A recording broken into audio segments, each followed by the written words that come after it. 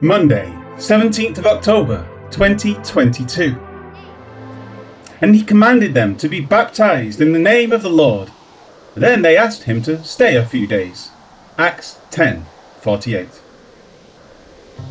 Peter had just asked those with him, obviously meaning the Jews who came with him, if any could forbid the water, meaning baptism.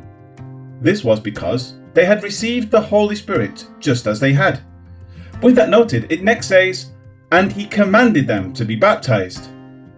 This is parallel to Paul's words of 1 Corinthians 1 verse 17. For Christ did not send me to baptize, but to preach the gospel, not with wisdom of words, lest the cross of Christ should be made of no effect.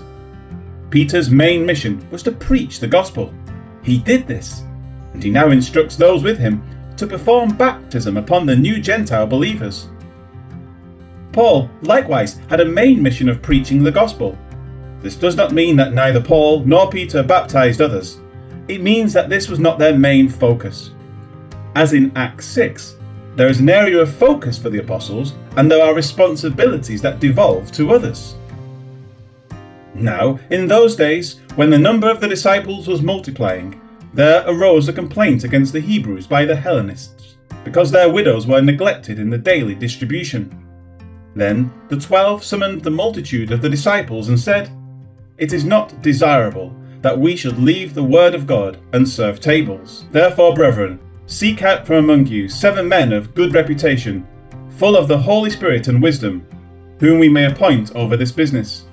But we will give ourselves continually to prayer and to the ministry of the word. Acts 6, 1-4.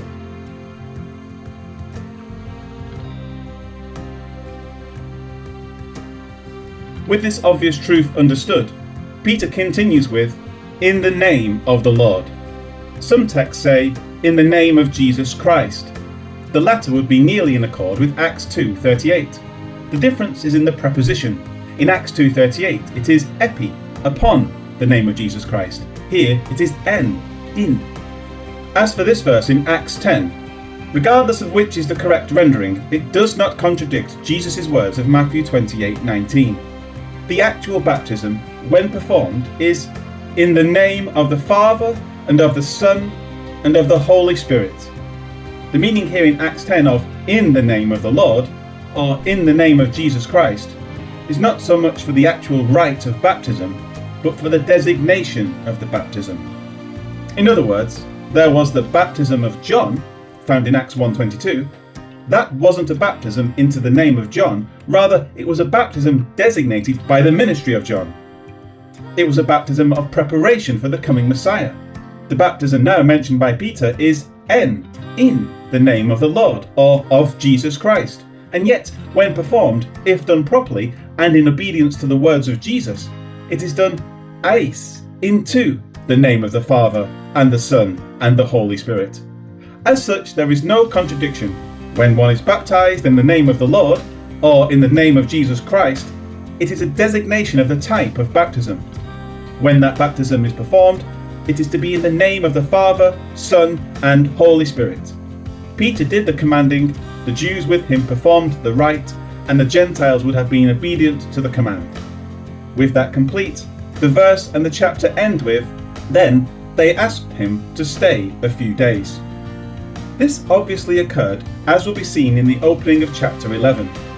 Peter was not to call common what God had cleansed. He had seen the realization of his trance in the conversion of the Gentiles to the faith of Jesus Christ.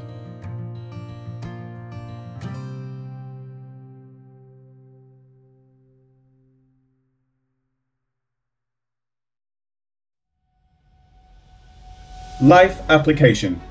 A lot of heresies or really bad doctrine can be cleaned up with a careful, thorough reading through the book of Acts. Mostly, understanding the nature of the writing is of paramount importance. Acts is a descriptive account of what occurred. It prescribes almost nothing, but it does provide a clear look into what establishes sound doctrine because of what is considered normative and what is not. Determining the difference takes careful study, but the result is a student of the Bible that is properly trained in what is right for his life and practice within the faith. Be sure to not jump on a particular bandwagon because it sounds convincing. And this is especially so with people who use one particular faulty translation to come to unfounded conclusions. A careful study of where error in translation occurs will help clear up a lot of the muddy waters of unsound theology. Most glorious and gracious Heavenly Father, how we thank you for what you have done for us. We are undeserving of the least of your favour, and yet you lavish goodness upon us daily. And even when we were enemies, you sent Jesus Christ to reconcile us to you. Thank you for what you have done, and may your glorious name ever be praised as we walk in your presence. Amen.